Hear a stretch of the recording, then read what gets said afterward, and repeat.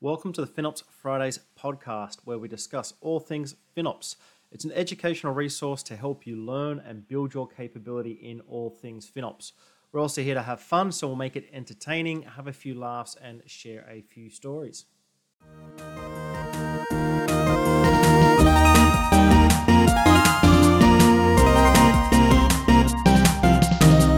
Alrighty, and welcome to the next episode of FinOps Fridays. We're back after a quick winter/summer break, and today we're here with Bindu Sharma to talk about sustainability. When we think about FinOps, we typically think we're pretty much the new kid on the block, especially when comparing ourselves to disciplines such as security and operations. But sustainability is probably even a little bit younger than us. So we want to talk about that a little bit with Bindu. Bindu, we want to introduce yourself to the audience. Sure. Thanks, Nathan. Thanks for having me and giving me this platform to talk about this newbie that in the blog that you introduced. I'm Bindu Sharma, and just a brief note on my background. I started off my journey as a software engineer, testing the software and involved in the software design phases and such. And then I moved on to program management. Did that for many projects, software projects, and understood the whole scheduling, the requirements, working with the engineers, and the life cycle of a product. Yep. And then luck so happens that I got into the hardware side of the business. And there I learned a lot of compliance and regulations and such, which to be honest, I had no idea that, oh my God, that's a complete world out there for those regulations and such. So why I'm saying all that, because that actually build up the whole my knowledge or understanding of requirement gathering, understanding the life cycle of a product, understanding the regulations. And then, like other things, as I mentioned, the program management or hardware that was thrown into my lap. Similarly, the cloud was thrown into my lap, and the part of it is to understand what is the cloud is about, what are we paying, and where is all these POs coming in. That's very standard problem of the cloud when you start into that business. So that's how my FinOps journey started. And then fast forward at least 4 years or so in that journey. In that time, I also acquired the FinOps practitioner certification. So getting used to setting up those processes. And then as part of the FinOps Foundation, I joined the FinOps Sustainability Working Group, which was just starting up. And then I, with my knowledge of or the experience of program management, I was able to lead that working group.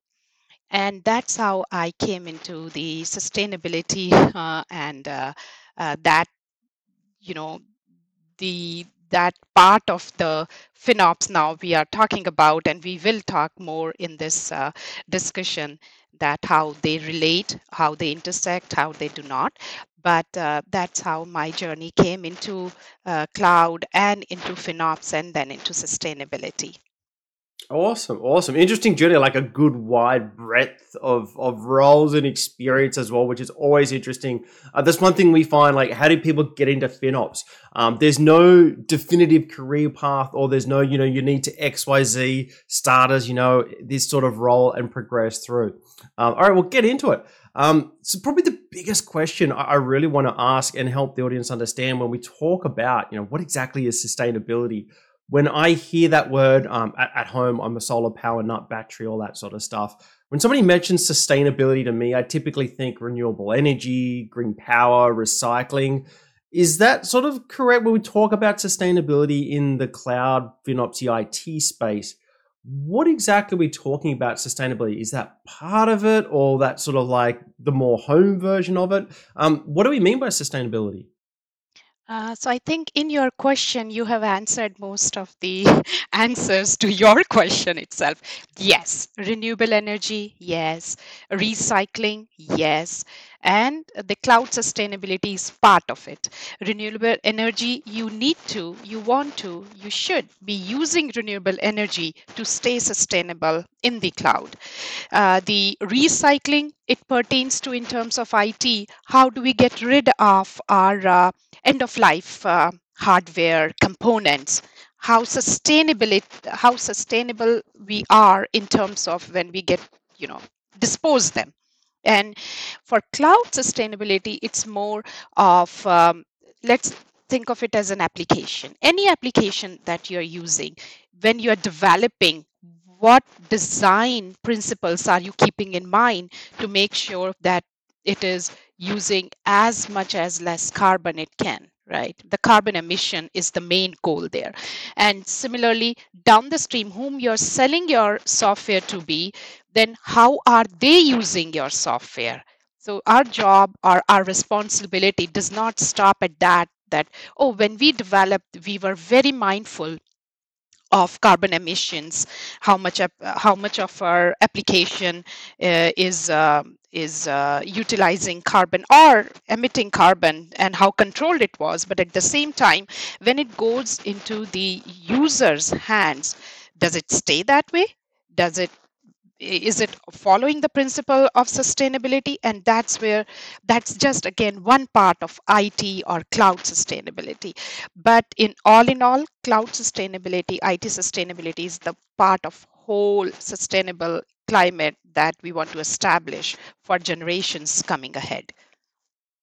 Excellent. So it is taking those generic sustainability and applying them throughout the IT, the software, the hardware, the data centers, everything, and just applying that. Okay, awesome, awesome. Like when we talk about data centers, we focus towards more on renewable energy, how the power that is coming in, the heating, the cooling, right? Just how much renewable energy are we using in data centers and such. Then the servers are fully loaded, right? So those kind of thing. And when we go towards the front end, which is the application developer, we think about how the application, is it are any of the resources that we are using are idle, underutilized? So being mindful of that. And is there any part, you mentioned things like energy, carbon, which is obviously data centers power. Is there any part of sustainability that we don't really need to worry about as part of the cloud IT, or is it really everything in terms of sustainability? There's parts of that in IT, or there is some parts of sustainability that we don't really need to worry about so much. Uh, you did in your introduction, you mentioned security. And anyone who is coming into cloud and they are taking any of the cloud courses or cloud computing courses and such, we always say, oh, security of the cloud uh, is CSP's responsibility, but security in the cloud is the user or the, our responsibility as a customer, right? We know that distinction. Now, similarly, sustainability of the cloud, sustainability in the cloud. So that is one distinction which is, goes hand in hand. But to be a good citizen, we need to understand that uh, although as an application developer or as in an IT of any organization, we think that, oh, we'll make sure our resources are fully utilized, we are our carbon emission are to the lowest, and that's how we are taking care of, or that's how we are acknowledging the sustainability in the cloud, our cloud, and we are very efficient. But as a good citizen, we need to make sure that the energy that is coming in, the hardware from the cloud service provider that we are using, we need to also be mindful, or at least be able to see their the numbers of sustainability, that are they being mindful, right? Are they Yeah. reporting their carbon emission data, and is the data correct? Is the And then they also go down the supply chain to the chip developer, to the again, the power that they use, is it coming from the renewable resources? So we just cannot stop in our environment or what we are doing, but just being a good responsible citizen. At least ask the right questions. Your procurement team is, if they ask the right question to their vendors, to our vendors, right? Yeah. Yeah. We become a good citizen, and that's how we should tackle the problem. Insecurity, the problem stops there. If in the cloud, off the cloud, and we address, and and it can be tackled. But in sustainability, we have to go one step forward, be ethical, and be do our part as a good citizen. Yeah. Excellent. Excellent. Um, and the interesting thing is that sustainability and FinOps seem to be very, very close. That almost they're working very together. If sustainability isn't necessarily on its own or separate or paired with another framework. And that was one thing previously when we were doing the well-architected framework at AWS, that there was a lot of closeness between cost optimization, FinOps, and sustainability. Part of FinOps, it's that small part that everyone focuses on too much. It is, waste reduction. So there's going to be some natural alignment with sustainability because we're both trying to reduce waste. Is there more to the relationship between FinOps and sustainability, or is it because of that sort of waste reduction efficiency, things like telemetry and insights? Is it more around that as well? How close and why do they work so well together? There is definitely 100% an intersection. If you are doing FinOps, you're already addressing cloud sustainability. You are being mindful that there are no idle resources. You have schedulers set up not to run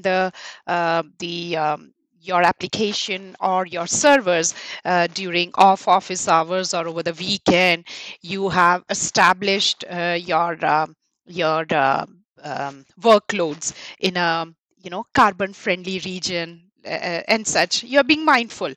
But so that is all intersection where you're doing these kind of cost optimization activities, you are addressing sustainability. But there is one caveat to it, is when we go into the rate optimization, is when we have the reservations or savings plan, right? So we now, this is not a general statement for all organizations, but I'm giving you the example for the organization where they have the allocated budgets for buying the reservations and buying savings plan, and they're exhausting their budget to use, right, the budget to be used for buying the reservation and buying the savings plan, but they are not utilizing it. So that's where we have it doesn't align, where you're losing, you have bought these reservation, the servers from the cloud service provider are running because you have bought the reservation, you're paying for it, and you're not utilizing them. So that's there is an intersection, but there are some area where we need to sometimes balance for either for cost or for carbon. But most of it is like when you save cost, they go hand in hand. You save in carbon. Yeah, interesting. So there is actually some financial instruments that potentially work against. I think going back early tens, I think there used to be an old commitment discount that you could turn off and still get a discount. Hopefully, we won't go back and make it even more complex. Is sustainable, like one part of FinOps is tooling, because you need to have the visibility at scale. You need to be analyzing immense amounts of data very timely. Is sustainability using the tooling that FinOps has created and built to get that insight at scale to understand? We are not there yet, but you said it right. Data is the king. You cannot, if you cannot measure, you cannot fix it, and you cannot measure because data is not there. Now that is not FinOps practitioner issue or even an organization issue. It is more often, you know, having uh, working in collaboration, because a cloud service provider have to provide the data. It has to be the latest and greatest and correct, latest and accurate data in time, right? What we are seeing is we are not there yet. The the data coming in is not the latest. So that what happens is, if you do not have the latest data, then uh, whatever, let's say, reporting you're doing, or dashboard for your stakeholders, it is not up to date. So that is still a problem. But Yep. having Yep. said that, this is the data problem. The other part is the tooling. The tooling is there are tools available, like open source tools that are available that you can use. They are cloud agnostic, and you can measure, you can deploy them and then measure your cloud footprints. Uh, and there, from the cloud service providers also, there are they are reporting on the carbon data from from their workloads. But and I should say, there could be some in-house tools that organizations are developing. But we need to, there is some work pending in developing some standardized tools that can FinOps practitioners can leverage and connect with their FinOps data, so that they can show the savings and the carbon savings on the same dashboard. Yeah, gotcha. And also, in terms of one of the big aspects of FinOps is that cultural change, making people care. And how do you have change within a large organization, change, the default sort of outcomes there? Is that something you've seen at all, that you sort of FinOps is using sustainability to get a bit more visibility in the organization? Hey, if you want to be more sustainable, you need to FinOps, because FinOps is going to get you there. And if you want to be more FinOpsy, hey, sustainability is an offshoot to sort of broaden and make that message more powerful and get them working together. Is that something people have been leveraging? I would say both ways, and I'll give you example of both sides of it. So let's talk about when you have an established FinOps practice, and then it happens that you also have the ESG practice in that organization. So that's where they go hand in hand. The ESG team is liaison, they have a liaison of this, the FinOps practitioner, with the engineering to get the carbon data, because as part of E, they want to report the carbon data because customers are asking. So that Yeah. becomes when it goes, when you have established FinOps practice. But we have also seen the other flip side of it. Let's say for startups, right? The investors are asking to the startups that show me a roadmap for sustainability, right? So when it's a startup, uh, at least in my experience, is what I've seen, they don't pay attention to the carbon emission. They want to get the product out, they want the release out, and they want to hit the revenue as soon as they can. But the investors are asking that show me your roadmap of sustainability before I can give you the next series of funding, or I can even if before you go to the next step. So that is the when sustainability becomes the driver. So we have seen both sides of the coin, if you may, that and that's why I'm saying they go hand in hand and they work very well together in that Yep. term. Yeah, excellent. And it's always good. We started to see that as well with FinOps investors saying, are you being careful with my money? The sooner we can do these things in an organization's lifetime, the better. It's great to hear. All right, so we're going to take a quick little break now. It is time for the speed round questions. This is where we ask our guest a series of interesting little questions to get to know them a little bit better. Bindu, are you ready for the short, sharp, quick questions? Okay, I better be. All righty. So, firstly, pineapple on pizza, yes or no? No. Beetroot, beetroot on burgers. Oh, yes. Especially grilled. Excellent. Are you a cat person or a dog person? Oh, please don't put me on the spot. Can I just take a pass on this one? Take a pass. Absolutely, absolutely. Red or white wine? Oh, red. Any day.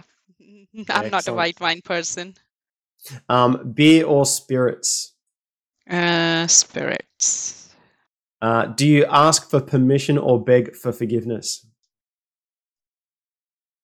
Depends on the situation, but I definitely go for permission first. Your favorite movie, director, producer, genre? Favorite movie, I would say Titanic. Now, but do not combine those with the favorite director and producer genre. But I love Titanic. I can, see it many times. Then favorite director, I think I like whatever Steven Spielberg directs. Producers many, and genre is also. I think genre is mood based. It Yep. depends the time of the day, how my work day went or the work week went, that I want to, decompose myself accordingly. Yep. Tea or coffee? Coffee and black. Excellent. Your favorite TV series? Okay, Game of Thrones, and there was one more, the Yellowstone. Oh, yeah, yeah. Your favorite song, or if you don't have a favorite song, favorite musician? Favorite musician. I think I like Justin Timberlake. Your favorite food? Favorite food. I would say Italian. On a holiday, do you prefer to do activities and be active or relax and do nothing? Relax and do nothing. Do you prefer buildings and architecture or nature? Nature. What is your preferred superpower or supernatural ability? Mm. I would say superpower. I think I'm a very good host. That's my Your superpower. Yes, the yeah. way I set up the table, the way I set up the menu, and then the how the entertainment is set up, and so Your favorite vacation location? I, I still have to visit certain places before I uh, you know compare. But I would say Norway. Do you prefer to text or talk? Talk.